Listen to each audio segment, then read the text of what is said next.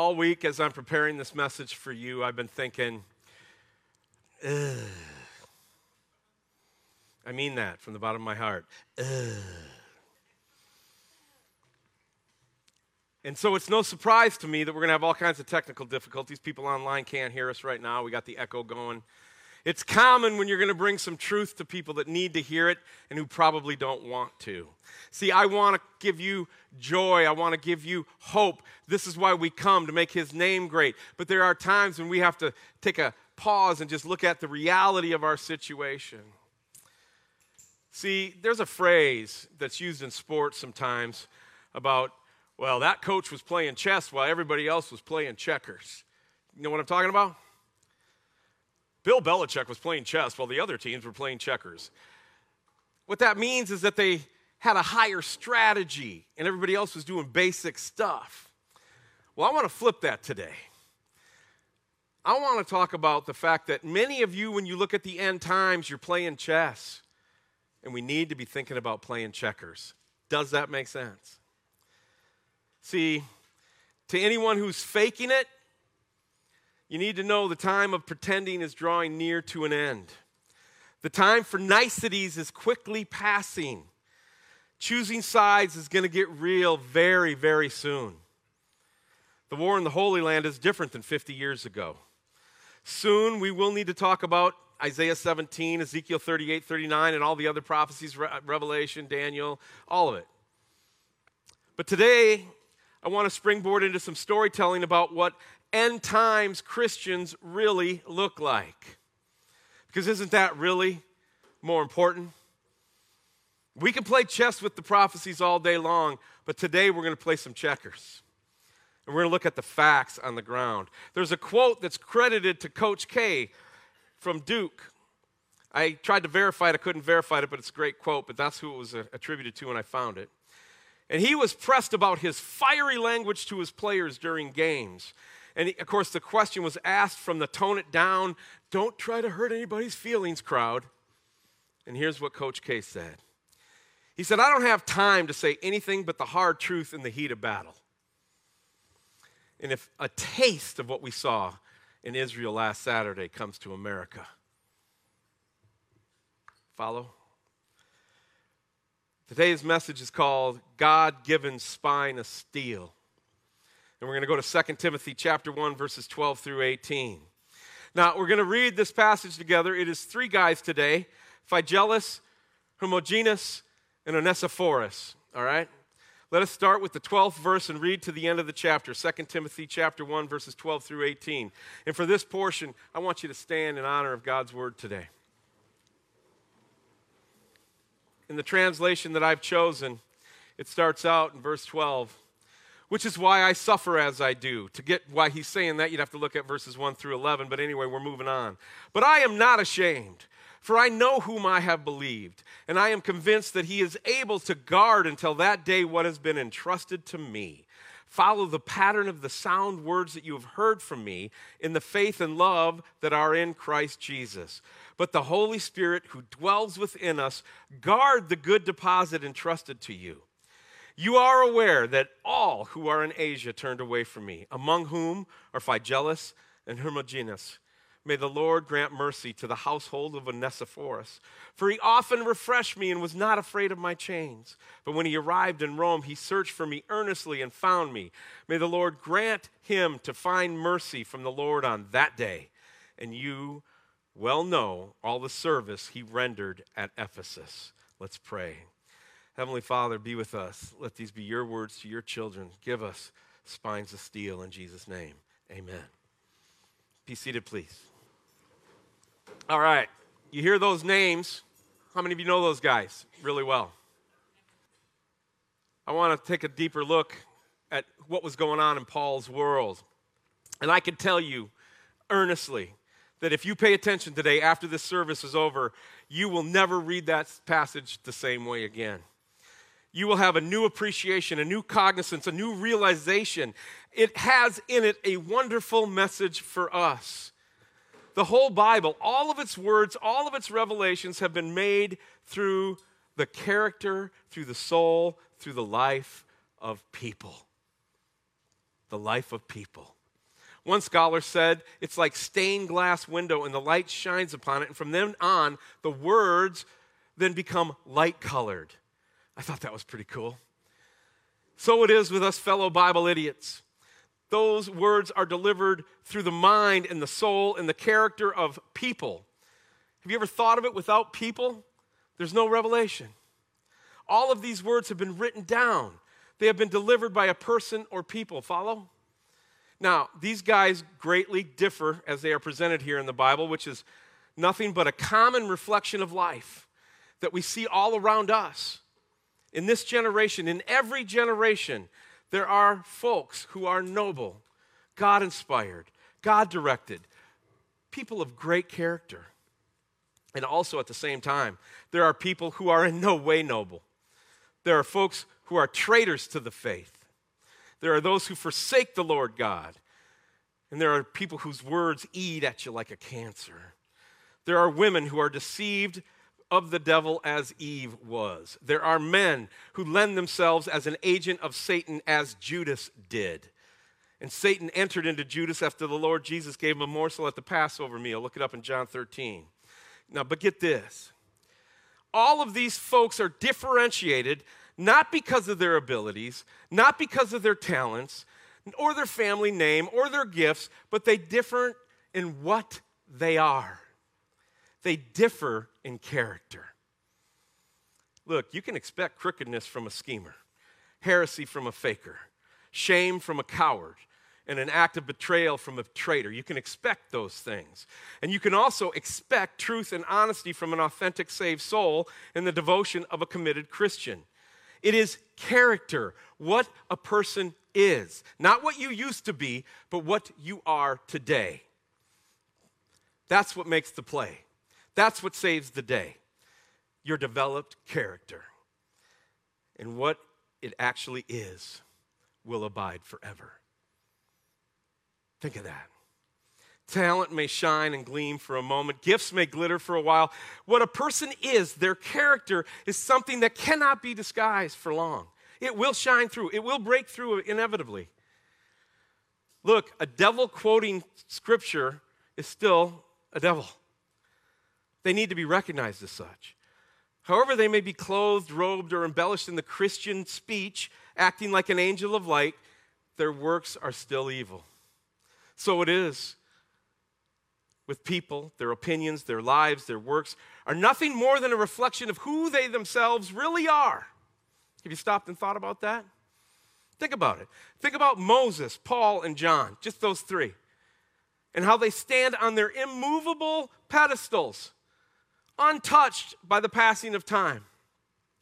What they were, they are. What they are, they ever shall be through the immeasurable ages of eternity. The divine legislation of Moses is God's law and ever shall be.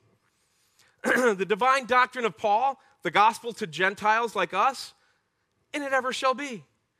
The divine apocalypse of John and Revelation ever shall be. These characters, what these men are, abide forever, and it's true for us.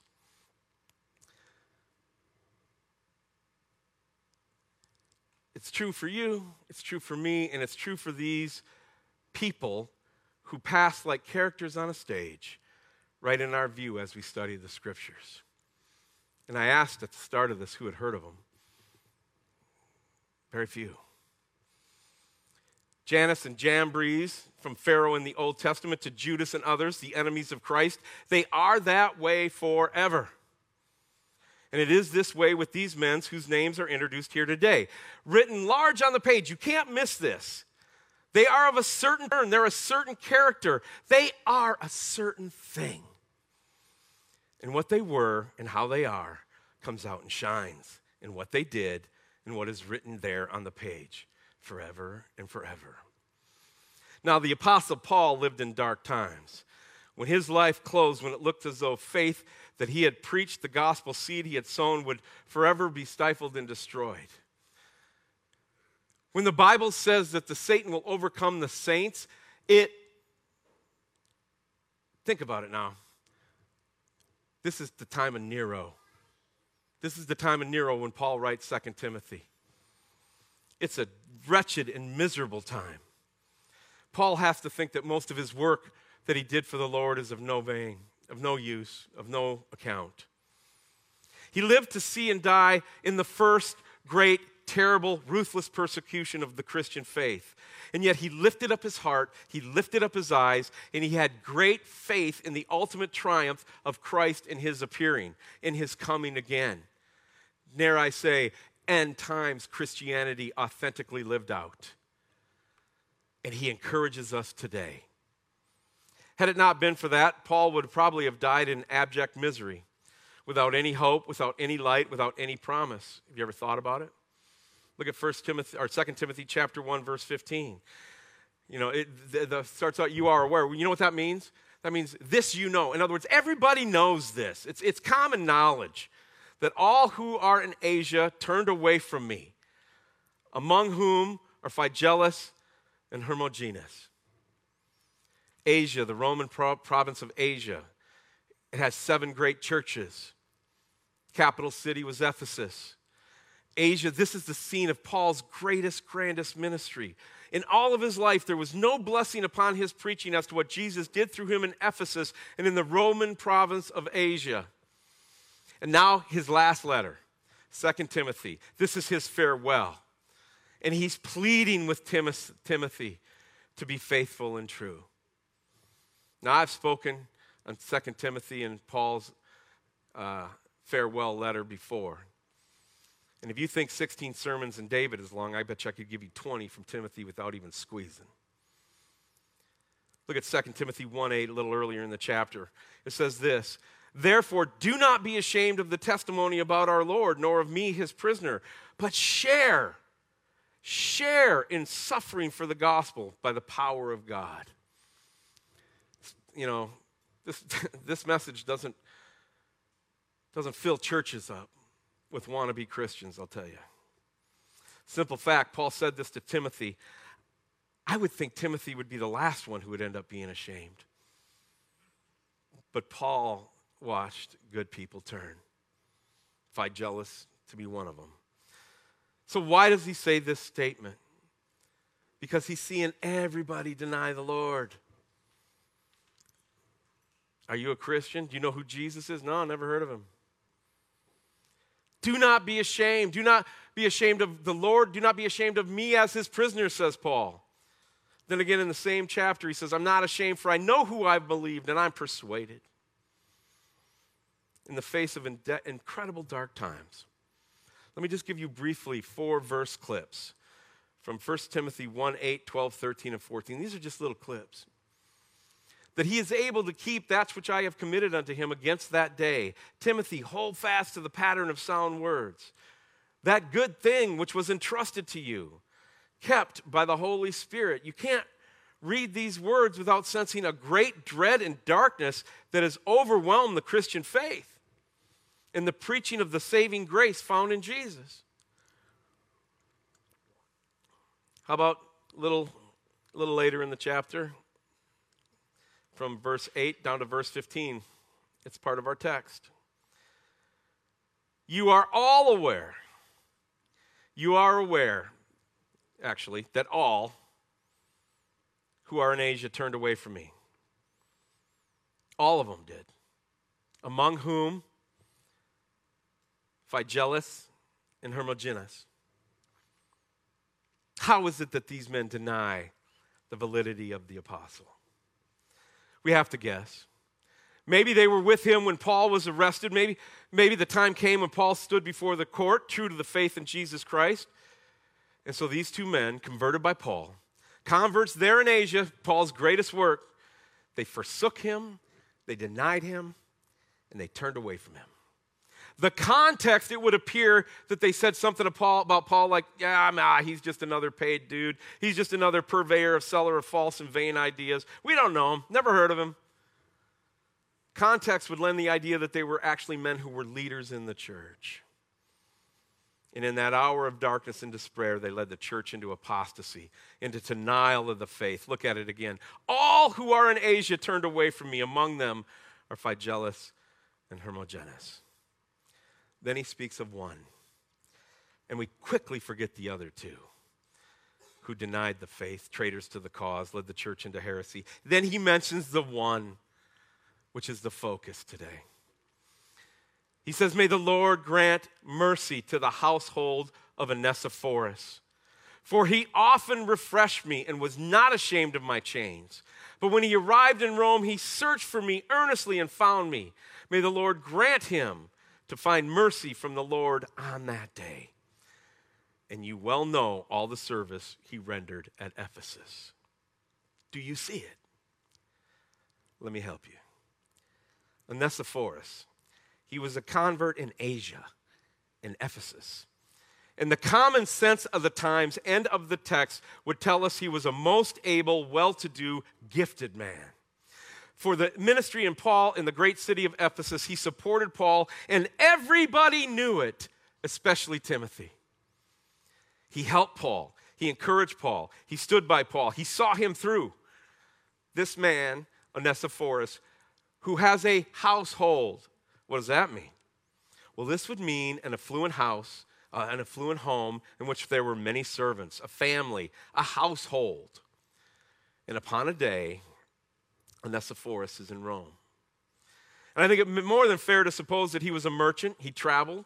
He was a man who could and would move and shake, as it were, in those times. And he was in Rome upon a day.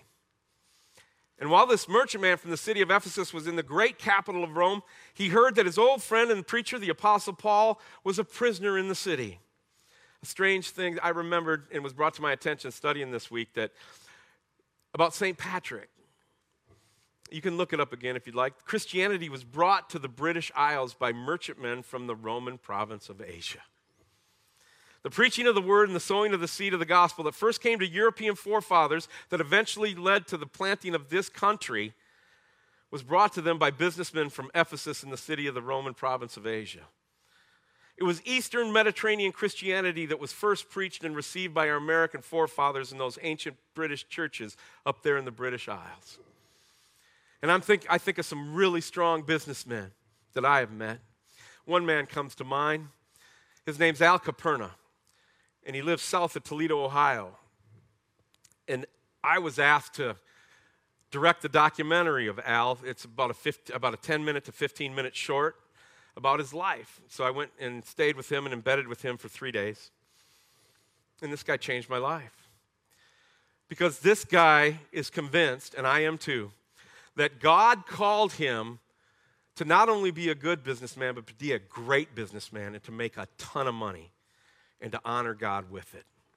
I think Al owns 30 businesses. A third of them are in Europe.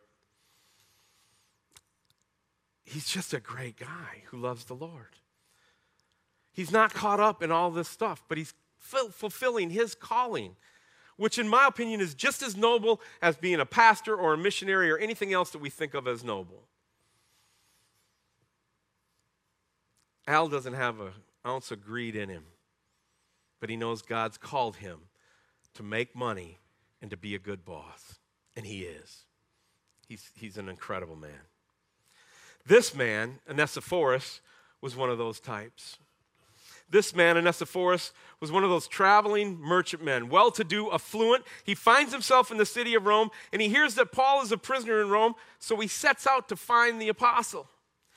Now, things have changed since Paul first got there.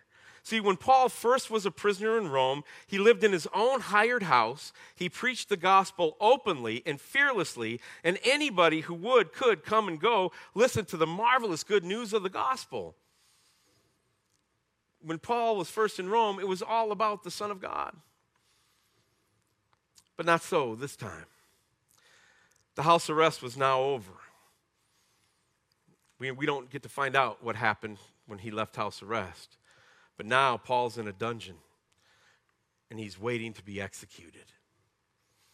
Onesiphorus very diligently sought to find Paul. Nobody knew where Paul was. It's another day. It's another hour. For persecution launched by Nero is now burning furiously. And for a man to be known as a Christian is to risk death itself. Nobody knew where Paul was. Onesiphorus, this merchant man, he makes his way up to the city officials. I can just see him. I can see the story playing out. And he asks where Paul is, the prisoner, and they say, we don't know him. Never heard of him.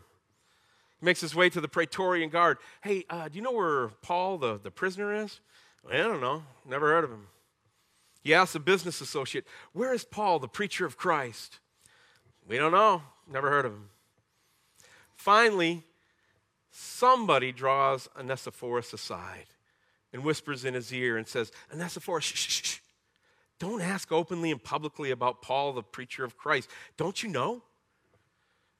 See, now whoever is found to be a Christian is thereby indicted as an enemy to the gods and an enemy of the state, and subject to immediate death, or prolonged death with some of the horrors that Nero did, which I'm not going to repeat here. Shh, Onesimus, don't ask about Paul. So, this guy, this noble man, draws himself up, and with what only could be described as a spine of steel, said, if Paul, the apostle of Christ, is in the city of Rome, I will find him, life or death. And he searches, he asks, he goes from one prison to another. Finally, he meets somebody. Oh, Paul, yeah, I remember Paul. Yeah, I remember that guy. Roman citizen, a Jew. He's a Christian. I happened to be in the courtroom when he was condemned to death. You'll find him at the Mamertine prison where they are lodged to await the final and inevitable execution.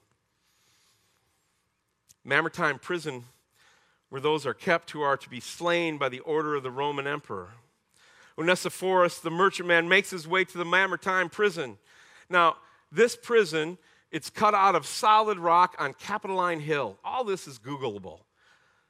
The only entrance to that awful dungeon, made like a cistern, was up at the top. It was a grate of iron through which the prisoner is let down into that awful hole, through which food and water are offered down. A stench, a horror. The only light that which can struggle through the iron grating awaiting execution. There's no escape. Emily and I have been there. If you ever get a chance to go to Rome, look it up. So Onesiphorus goes up to one of the guard and he says, sir, in the dungeon, is there a prisoner named Paul? Yeah, says the guard. So Onesiphorus draws a little pouch from his pocket, maybe a little gold, places it in the hands of the guard. May I see him? The guard is astonished. Gold? Yeah, sure. No problem. He goes to the iron grating, lifts it away. He lets Onesiphorus down into the dungeon. He looks around, and there, chained to the solid rock, is Paul, the apostle of Jesus Christ. Can you imagine what it must have been like for Paul to look up and see his old buddy there? Onesiphorus. Go back to the 20th chapter of Acts and read in verses 36 and 37. It won't be on the screen, but and when he had said these things, he knelt down and prayed with them all, and they all wept freely and fell on Paul's neck and kissed him. Can you see that? Chained to the solid rock in the Mamertine prison, and Onesiphorus comes. Can you see the old great messenger of the cross as he falls into the arms of his bud? And as his friend hugs him, and he's holding the man who won him to Christ, the apostle of Jesus, Paul. Onesiphorus, I want to be an Onesiphorus, and I want you to be an Onesiphorus. Onesiphorus, he sought me out diligently, very diligently, and he found me. And he often refreshed me, for he was not ashamed of my chain. Can you feel it? You want to be in the end times? You want to be an end times Christian? This is it. Onesiphorus probably came back on another day, pulled out another little pocket of gold, put it in the hand of the guard to see Paul. Yes. He removes the iron grating. Onesiphorus is let down to that foul, stinking dungeon again, probably again. Look, Paul, he says, he's got some bread to eat. Look, Paul, he says, there's a little water for him to wash. Look, Paul, he's got a coat. Look, Paul, he's got a book. Hey, Paul, I brought pencil and paper this time. Every time that he came, he brought something. In our text, he often refreshed me. He helped me. He brought me something. Then the day arrived when someone from the loser crowd noticed the rich merchant man. Evidently, from one of the great provinces of the east, making his way to that Mamertine dungeon, he watched him again, and he saw gold pass to the guard, and then this lowlife made his way to a serpent named Tigellinus. He's Googleable too. Tigellinus is that evil beast behind Nero. He made it to the head of the Praetorian Guard because he was the one who would supply for the sensual appetites of that pathetic joke of a human named Nero. I used to call him Nero the Zero, but that ain't even strong enough. And so some loser who wants to make a name makes his way to Tigellinus, draws Tigellinus aside and says, listen, Tigellinus, I know a name. I can point out to you a man, a rich merchant, and he goes to see Paul the Christian. I bet he's a Christian himself. He's bound to be. Now, Tigellinus, listen, you seize him, you accuse him, and you can then confiscate his property, and all that he has is yours. Tigellinus, just give me something, and I'll show you the man. I'll point him out. I'll name him. And the evil Tigellinus, seeing an opportunity to confiscate a rich merchant man and throttle him, said, how much? And they would agree on a trader's price. And then that loser would take some of the Praetorian Guard, and he waits just in the shadow of the Capitoline Hill. And when Onesiphorus comes with love and prayers and bread and water for his friend, the apostle of Jesus Christ, that jerk points him out. That's him. That's Onesiphorus. And he's arrested in the hands of the cruel and venomous Tigellinus. How did Tigellinus destroy him? Well, we have to guess. But it's not that hard. If he was a Roman citizen, he was beheaded. He was brought to trial, and there in a Roman court, this person would accuse him, this man is a Christian. And the Roman judge, which would be a deputy of Janus or a deputy of Jupiter or a deputy of Juno or a deputy of Venus or whatever other mumbo jumbo. So the Roman judge / governor looks at him and says, are you a Christian? And Onesiphorus said, I am. Are you a friend of Paul, the proclaimer of that Jesus Christ? Yes, sir. I am. If he were a Roman citizen, he was tried and beheaded. If he were provincial, and I think he was provincial, if he was a citizen of Ephesus in the Roman province of Asia, Tigellinus, to destroy him, had no other trouble, no other choice, no other obstacle but to give the command, and he's fed to the lions. He's murdered by the Praetorian Guard. He is fed to the gladiator combat and spectacle. Thus ends the life of Onesiphorus. And Tigellinus would have seized his wealth and his property. And the next day, Onesiphorus didn't come. And the next day, Onesiphorus didn't come. And the next day didn't come, and Paul wondered and wondered. And somebody told him, I don't know, maybe it was Luke who was still with him. Maybe it was the guard who heard. But somebody said, Onesiphorus has lost his life. And Paul,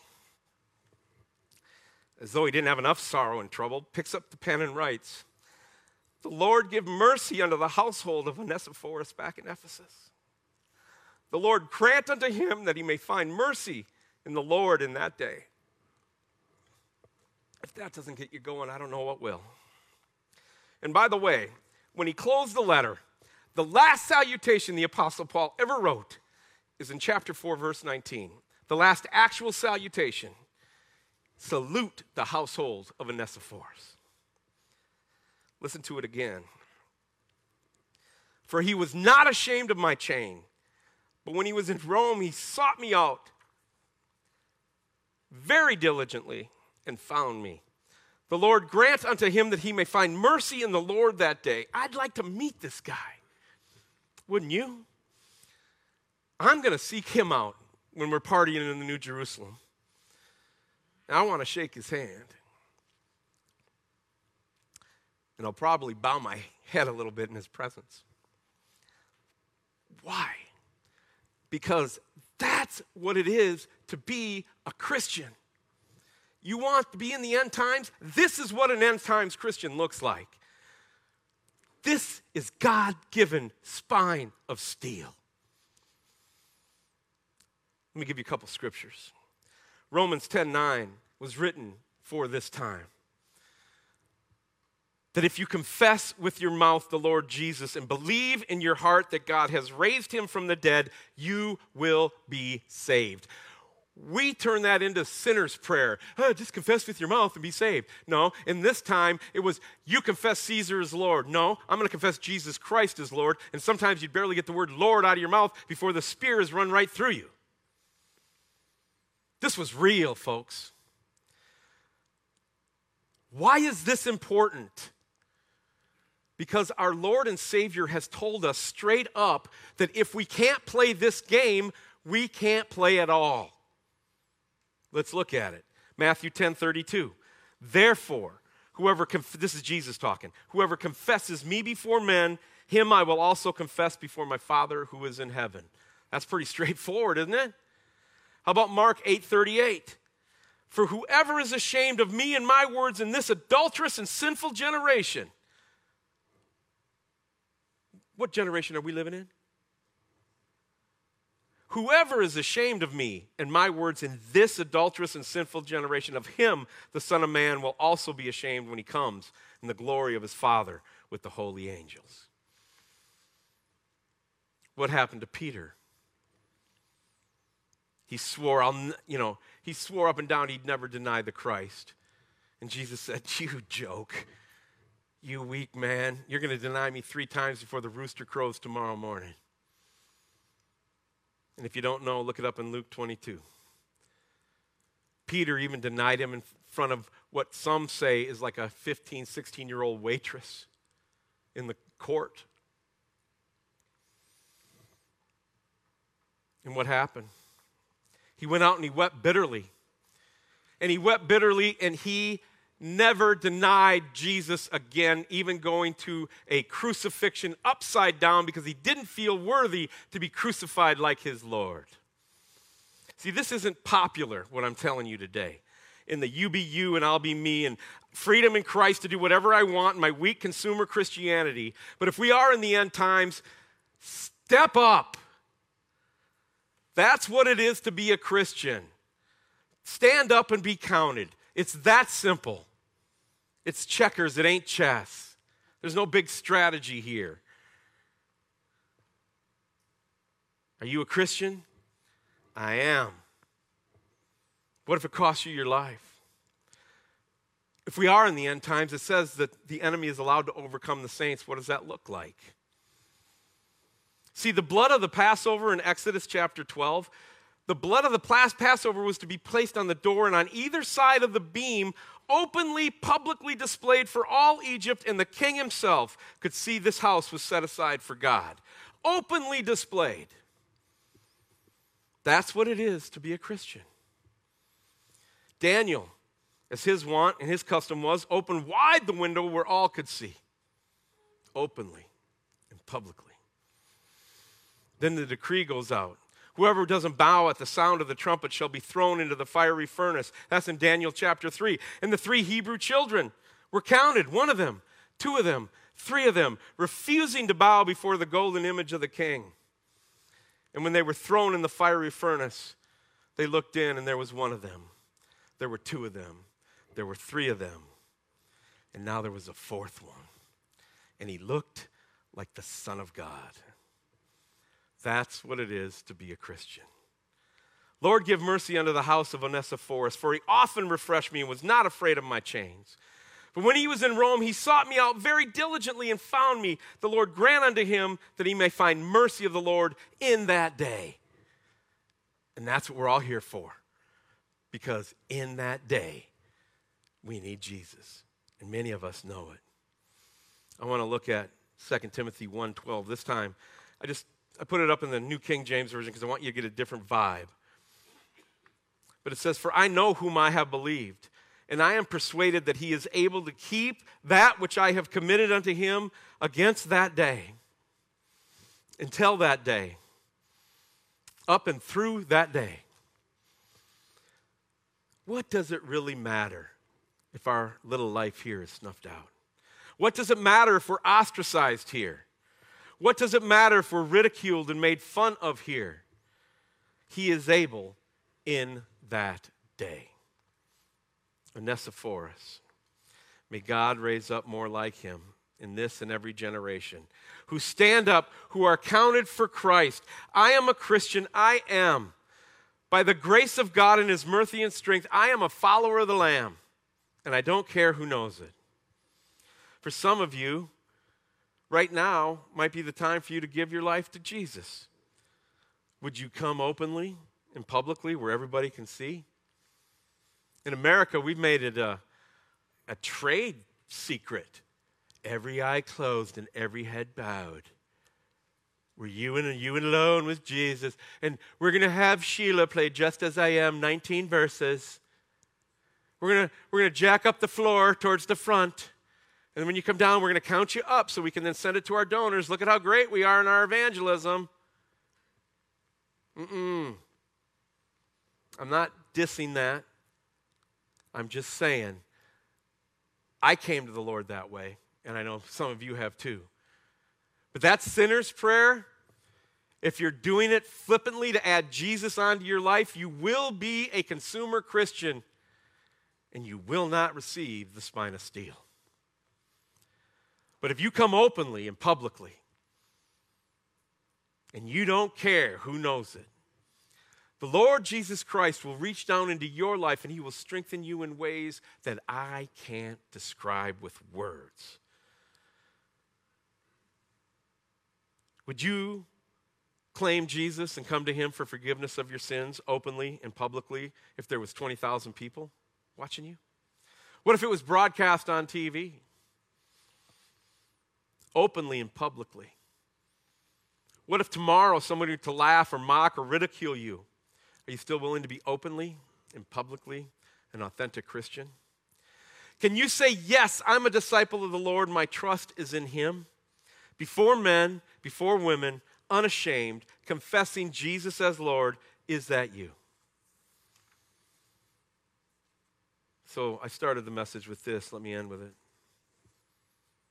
To anyone who is faking it, you need to know the time of pretending is nearing an end. The time for niceties is quickly passing. Choosing sides is going to get real very soon. I don't apologize for sharing this with you because God laid it on my heart. Somebody here needed to hear this. This is the kind of message that consumer Christians will run from. It's time. It's time to be real. It's time to know who you serve and why you serve him. See, I'm a very sinful human being. And in my natural nature, I don't seek out the things of God. But while I was still a sinner, Jesus Christ worked his way to me and saved me while I was still in my sins. And he gives me freely the gift of eternal life. Why? Because he lived the perfect life. He died a sacrificial death in my place. And then he has victory over death, hell, and the grave. And when he offers that free gift to me, I become born again. The old has passed away. The new has come. Well, then I just better be a goody two-shoes and live for Jesus in that manner. No. Every day, I'm not worthy, Lord.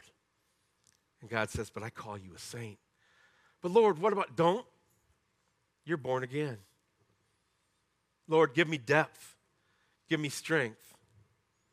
You ask him those things and he will show up in your life in a big, big way.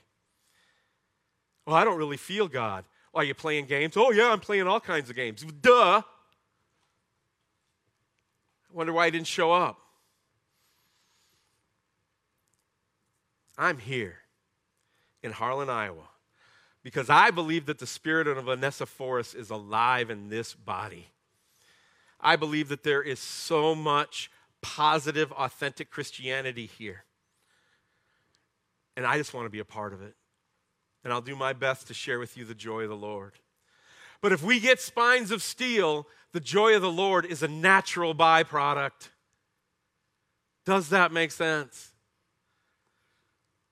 May the Lord just bless you if we are, in fact, living in the end days. And I'll take you through it. We'll talk about the bowls and the trumpets and all that stuff. But you want to know something? What does it matter if you're trying to play chess with end times prophecy when Jesus just wants you to simply be on the checkered board and live for him? Heavenly Father, Lord Jesus, we just love you and thank you and praise you. Lord, I thank you for the Onesiphoroses that are here in this room.